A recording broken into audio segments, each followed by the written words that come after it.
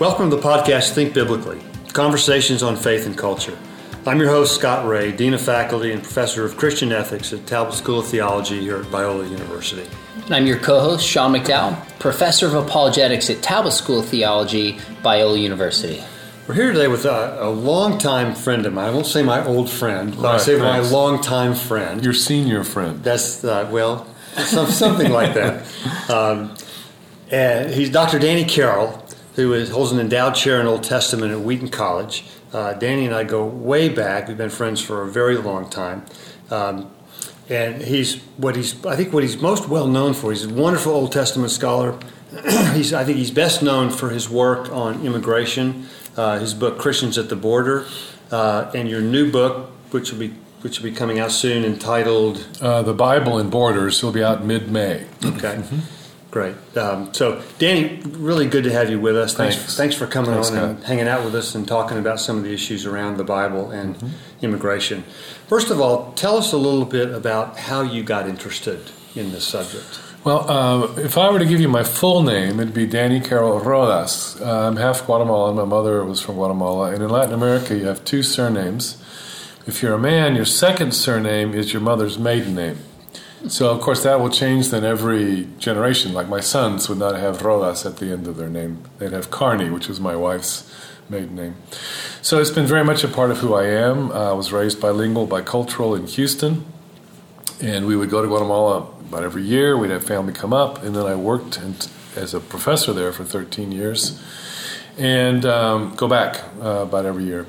But anyway, when we moved back to the U.S., eventually I got involved with Hispanics, Latinos and Latinas, and that's where the immigration thing came in. I started going to a Latino church, and probably 95% of the people there were undocumented. And what got me into this was just wondering, what would Christians have to say about this? And at that time, I'm going back now, maybe 2007, if you would talk about this with Christians, it was basically the same conversation you would have with people who didn't believe, except maybe they'd have a verse or two tag on at the end. So that's what got me into thinking, what does the Bible say? And I had no idea at the time, and what I've learned over the years, it's just a massive amount of material in the Bible. But that's how I got into it. I mean, part of it was my cultural and linguistic background, and now that's one of the things that I've been doing for over a decade.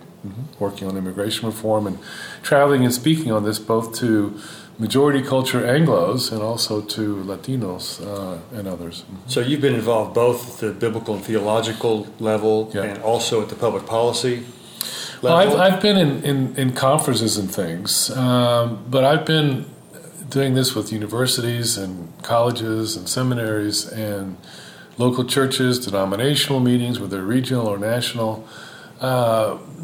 I've been with some policy stuff, but that was more before I came to Chicago, because Colorado is a different world. In Chicago, it's a monster. So it's been mostly now on the Christian side of it, where before it was a little bit broader.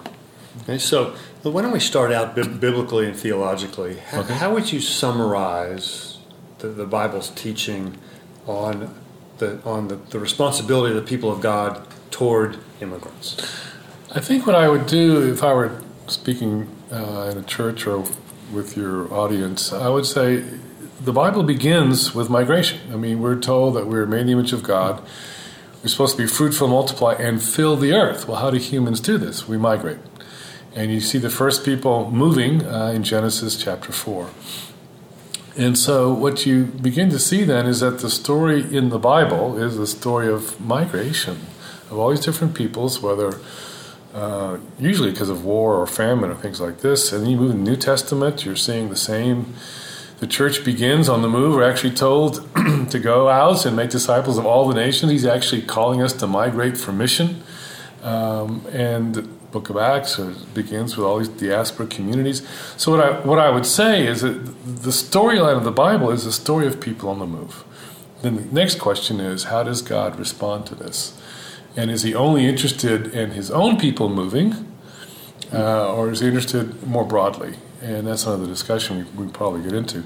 But that's what I would begin to say is that God loves humans, and humans migrate. This is the history of the world. And so God's been involved in this from the very beginning. And so this is, our call now too is to begin to ask ourselves, how do we engage now those who are migrating worldwide? So let's explore that question that you hinted at. Okay. Is God just interested in his people, such as the Great Commission migrating, or Right. all people? Yeah, I'd say both, because we're told to kind of migrate, if I can use that word for the Great Commission, with a missional purpose. Okay, but what you find in the Bible, besides, early on in Genesis, and I do a lot of work in the prophets, so if you went to like Amos, chapter 9, verse 7, he'll actually say that he was involved in moving peoples, right? And so you can see that God's actually been involved in the movement of peoples in the history of the world. And now it's very interesting because now, and you probably all know this, but there's something called diaspora missiology, because now it's not only that we are to go to the world has come to every other part of the world. So in this country, you've got Africans, you've got Russians, you've got Latin Americans, you've got people from all over the world who are believers that have come into this country. And now there's a global conversation on mission from diaspora into the host countries. So if you're in the UK, you'll find large African populations. The largest Anglican church in the world is in Nigeria. So now they're sending out missionaries. And so what you're seeing now is diaspora communities, like African communities in London, starting churches and evangelizing. And now you're seeing mission from the diaspora and not just us going. So the divine involvement is multi-layered and multi-directional. Danny, let's be a little bit more specific on some of the biblical teaching on migration. A lot of the biblical texts that we use to set parameters around the discussion come from the Mosaic Law. Yeah. And yet, the New Testament, I think, is pretty clear that we're not under the civil law today as a rule of life. Right. So, what's the relevance of the Mosaic Law, which has fairly sizable amount of material in it on migration? In fact, Right. it's the admonition to treat immigrants as you would treat the native born, for example. Right. So what's the relevance of the Mosaic Law to this discussion? I think you got to begin that conversation in the right place, and I would not begin it there. Where you begin it is, does God have a heart for people on the move? And his people are on the move from the very beginning. I mean, Abram was a migrant, was his whole life. The only property he bought was to bury his wife. So if you believe that God loves humanity, and as Christians we believe that he does, and that humanity is a migrating creature, or creatures, then the question is, how do God's people respond to that, even as they're migrating? And now the law becomes an expression of the heart of God.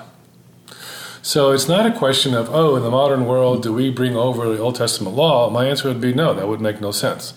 Not only would it make no sense theologically, it would make no sense anthropologically, historically, politically. We're not, 1000 BC peasant community, right? So the question would be, the proper question is, how should we express concern for migrants today? Within the church, the people of God, but also in the broader society, if we believe it reflects the heart of God. Now you've changed the whole use of the law. The law becomes an instance of how to do it for that ancient time. Now the question is, how do we do it for our time? It's a very different kind of question. Appreciate you sharpening my question. That's why I'm here. No, but I think that's really helpful. I think to frame, because that frames it completely differently. Yeah. So let me, at risk of having you reframe the question again for me. That's why I'm here. I know. That's why we're paying you the big dollars. But the Bible does use different terms for people on the move, right? Right. What are the 2 to 3 main terms that are used, and are there morally meaningful differences between those two? It's interesting because in the ancient world, they would know differences just like we do. So there is a term, and it's in English we would say GER, the Ger. These, not all of them were foreigners, but a lot of that population were foreigners who'd come in. And these were people who were coming in, and apparently they were coming in to stay. And there was a whole series of things about how to engage them. There are other terms, the Nokri is more of a negative term, and we seem to get the idea that they're the ones who are coming in, and they're not interested. We think some of them may have been merchants or people just for a time, and it actually becomes a negative term beyond the migration debate, because even like if you go to the Book of Proverbs, it uses the strange woman. Okay, that's the feminine form of that word, and so obviously that's not a good thing. And so what you find in the Old Testament is different vocabulary to talk about different kinds of people who come in. Now, we do that today as well. I mean, we have different legal terms. And so if you say immigrant, legally that's not the same thing as a refugee. That's not the same thing as an asylee. So even we come up with different words to express different things. And so they did as well, which is fascinating. Were there different obligations toward the Ger as opposed to the Nokri in ancient Israel? And if so, what does that tell us? Well, that's the point. I mean, there were different obligations. The obligations were to the Ger. And so I think as we make our own distinctions, some of those distinctions will be about provision and legal status and things like that in modern terms. You're getting the same kind of idea there, where you have distinctions that will play themselves out in legal things, in terms of law courts, in terms of economics, in terms of the religious life. And what you find is that there's mechanisms in place in the Old Testament to incorporate the Ger. And also to educate them. I mean, there's this periodic reading of the law in Deuteronomy 31 where the Ger is supposed to be present. Well, that makes sense, because if you want them to integrate into the society, they need to hear the law. So you begin to see that they would have to learn Hebrew, for instance. They would have to learn the laws. They'd have to learn their religion. And we get the idea that a number of them, of course, would have come to faith in the God of Israel.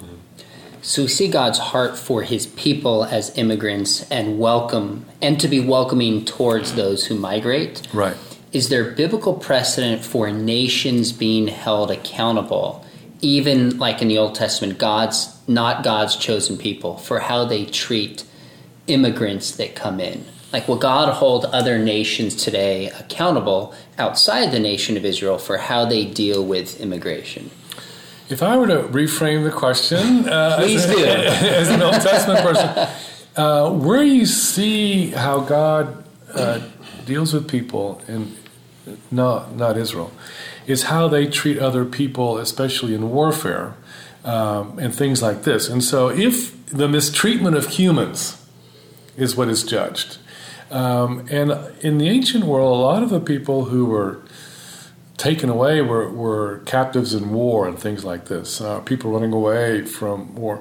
And there are actually some laws, and the Old Testament actually has a law that's the exact opposite. We have laws in the ancient world that if someone ran away, like a runaway slave, to a different land, the new land was under obligation to send that person back. Things like this, you see, which is prohibited in the Old Testament law. So it's not... When you see God speaking about it in the Old Testament, it's not so much about the migrant question. It's more about how they treat humans. And so from our discussion, the human question becomes a subset of that. It's how do nation states treat other humans? And so that becomes... And so if you were to think about today, for instance, if you've got this massive human rights problem because of literally millions of people fleeing Syria. So what do you do with Syrian refugees, people in need? Okay, that becomes the question before God. You see, how do you treat humans in need? That's the bigger question.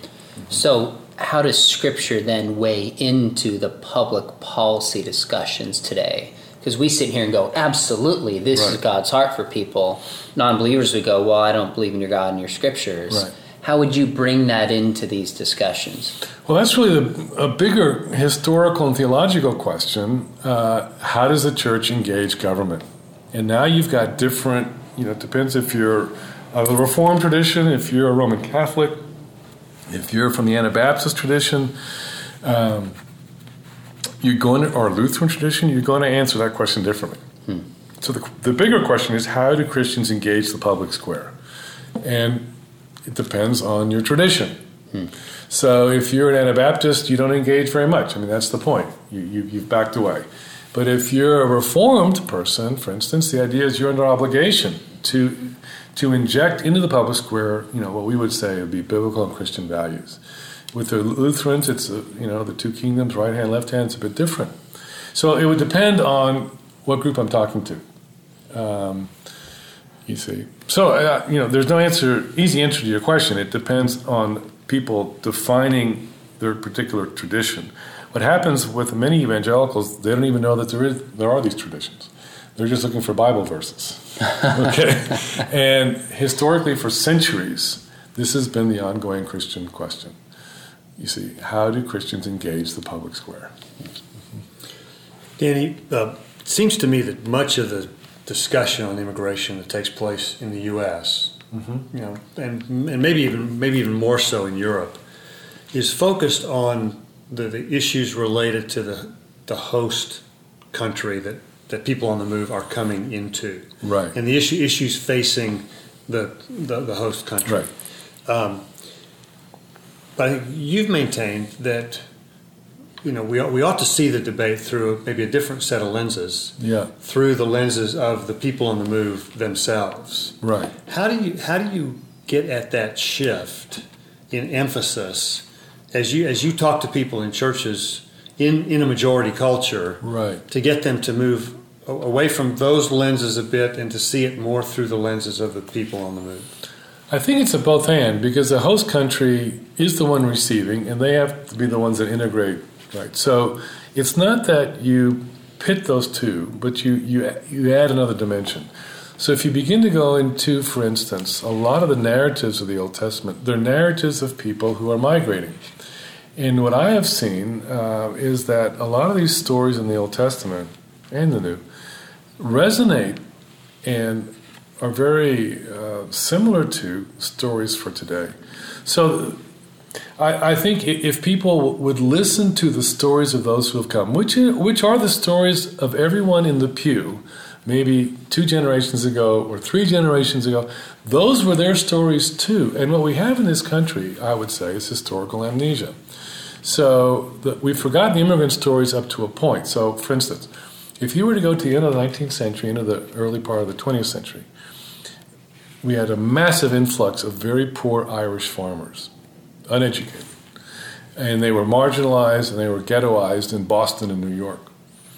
And there was a lot of discrimination against the Irish. But now we have St. Patrick's Day, which is totally ironic. So this people that we despised, now we celebrate and everyone wears green or something, right?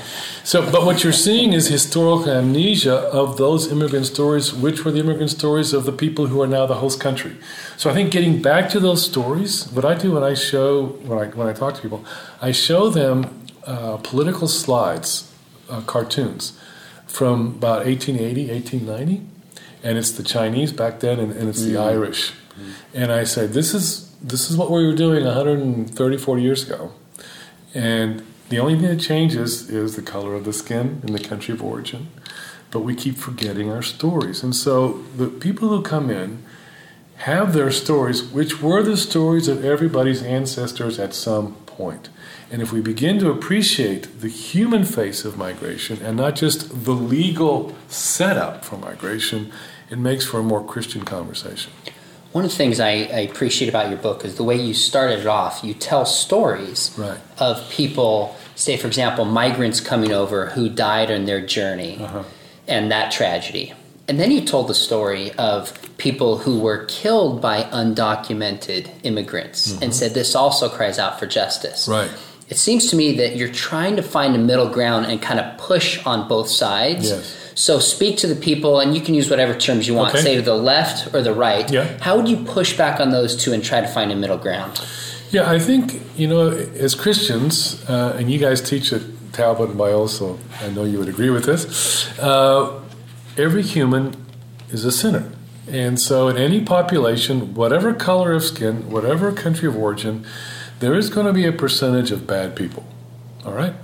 So what you find in the media of certain kinds, if there's an immigrant who kills somebody or rapes somebody or something like this, what that can happen, I call it the Haman effect. It's just like Book of Esther, where, Haman gets angry at one, and his whole plan is to eliminate all of them. I mean, so you get that kind of thing. So you'll find the one or two bad ones and go, see, they're all like this. Okay? So, and as a Christian, I would say, no, I don't have to defend all immigrants, because there are going to be some bad ones, just like there's bad white people and black people who are native born. That would be something you would expect as a Christian. So that's what I would push back on, if you use your term, the left. Don't idealize the immigrant. They're sinners. They're needy, but they're sinners. Right? And then on the right, if I were to use yours, don't stereotype. Don't go from the few examples to stereotype the whole group. And we know for a fact statistically that immigrants tend to be more law-abiding because they're frightened about breaking the law. So you're going to get your bad ones, but the general immigrant population tends to be very law-abiding. I was in the church I attended when I was in Denver. I remember hearing a sermon, and part of what he was talking about was telling his people from the pulpit to don't go over the speed limit. Okay? Now, you would never hear that in a native-born church. But why do you think he's telling his people? So they don't get pulled over. You see? So what you're seeing is they keep their head down. They want to be invisible because they're scared. And so they'll be pretty law-abiding. So, both sides have something to learn in this discussion. Danny, I know most of your experience has been in the American scene with Hispanic immigration. But I know you know some things about what's going on in Europe, too. How is the situation different in Europe than it is in the U.S.? It's different on multiple levels. So let me just focus on one that may be the one you're getting at. What helps the U.S. in this whole global phenomenon of the United Nations tells us over 270 million people are moving right now. And over 70 million would be classified as refugees. What helps the U.S. is its geography. So we have an ocean on both sides. We have Canada to the north, and we actually have undocumented Canadians in this country, for instance. People don't think about that. But we have the southern border. All right? But if you're in Europe, you don't have the luxuries of these oceans and all these kinds of things. So part of it, we have a simpler problem in a sense. But the other thing that I think people in this country need to be appreciative of is that when you're talking about immigrants coming from Latin America, what you're talking about are people from a Catholic worldview. So at the very least, they have some kind of Christian sense about them, and a lot of them that come up are actually believers of whatever kind. And so in a sense, and I've been with Hispanic pastors that believe this, that the Lord is bringing Christians by the millions into this country. So when people say, oh, the church is dying, my response is the Anglo church is dying. But every major denomination is holding its numbers or growing when they start counting immigrant churches. And so in many ways, we need to begin to think, too, that in His grace, God has brought us millions of Christians, many of whom we don't want, because of the politics. But ironically, they can actually help revitalize the church here in this country. So they're coming from a very similar worldview, as the majority culture. Yeah, you don't have which is not the case in Europe. So we don't have to convince people who come from Catholic Latin America about God or the Bible or the Trinity or sin or the cross. That's just part of the cultural given, you see. But if you're in Europe, the pressure coming out of the Middle East, right, in North Africa, you see, they're getting different pressures that the U.S. doesn't have. And I think we need to be appreciative of that. And some of those coming into Western Europe are needy and need to be taken out. I'm thinking specifically of the Syrians.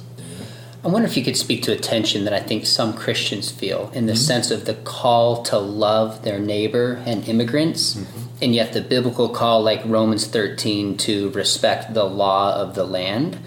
And I notice you're really careful in the introduction to your book, Christians at the Border. You say, let's not use terms like, they are not criminals for people who come across the border and immigrate. How would you encourage Christians in this dilemma to respect the law and yet love their neighbors the way Scripture talks about? There'd be several things I'd answer. One of the nice things about this country is that when laws are bad, we can change them. And we do this all the time, whether at local school elections to city, state, whatever. And what most people assume is that, well, this is U.S. law, it must be good. And my answer would be, okay, you just told me you don't know U.S. immigration law. You don't know how it's built. You don't know the quota systems. You don't know all these things, or its history, and you don't know how bad it really is. And so what I would say in Romans 13 is, okay, first of all, we need to realize that it's a bad law, it's inefficient, and it's old, and it doesn't work. Everyone realizes that. We need to reform it. And the other thing that I would say is Romans 12 is where I think the Christians need to begin. Because Romans 12 says, don't be molded, you see, by the world, but renew your mind. And what happens is, in these discussions, the church's mind has been molded by their political party, either one. And so we need to begin to renew our minds with what the Scripture says. And then, I know we're kind of running out of time, so let me just make this real quick. But, when I walk through people in this, I go, okay, but in Romans 12, after this idea about not being molded, and then it says, when your enemy is hungry, you give them food. And when your enemy is thirsty, you give them something to drink. I said, so even if you think immigrants are your enemy, we are called to serve them. Now we get to Romans 13.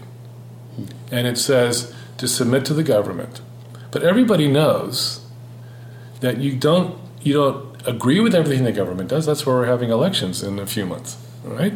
And some people want to change the laws. I mean, we're doing this all the time. And so if we can begin just to step back and go, this is true in a very general sense, but there's some specific laws that need to be changed because they're, like I said, they're old, they don't work, and sometimes they're very cruel.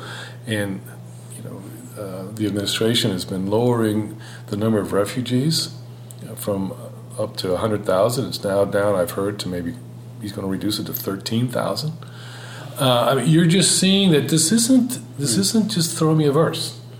This is a lot more complex with all kinds of political negotiations and compromises going on and prejudices, and so we need to just be a little more careful with the Romans 13 piece. So here's the question I know other people ask. They'll say is if we just open up and adopt immigrants, it's going to change our culture and we'll lose the unity that binds us together as a nation. Speak to that concern a little bit.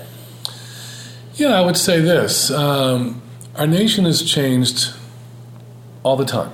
So I have this article that Benjamin Franklin wrote, and he was afraid of the Germans, and because there was German colonies in the U.S., and so he said they have their own churches and their own schools, their own newspapers, and their own stores, and he was worried about if they could get anglicized.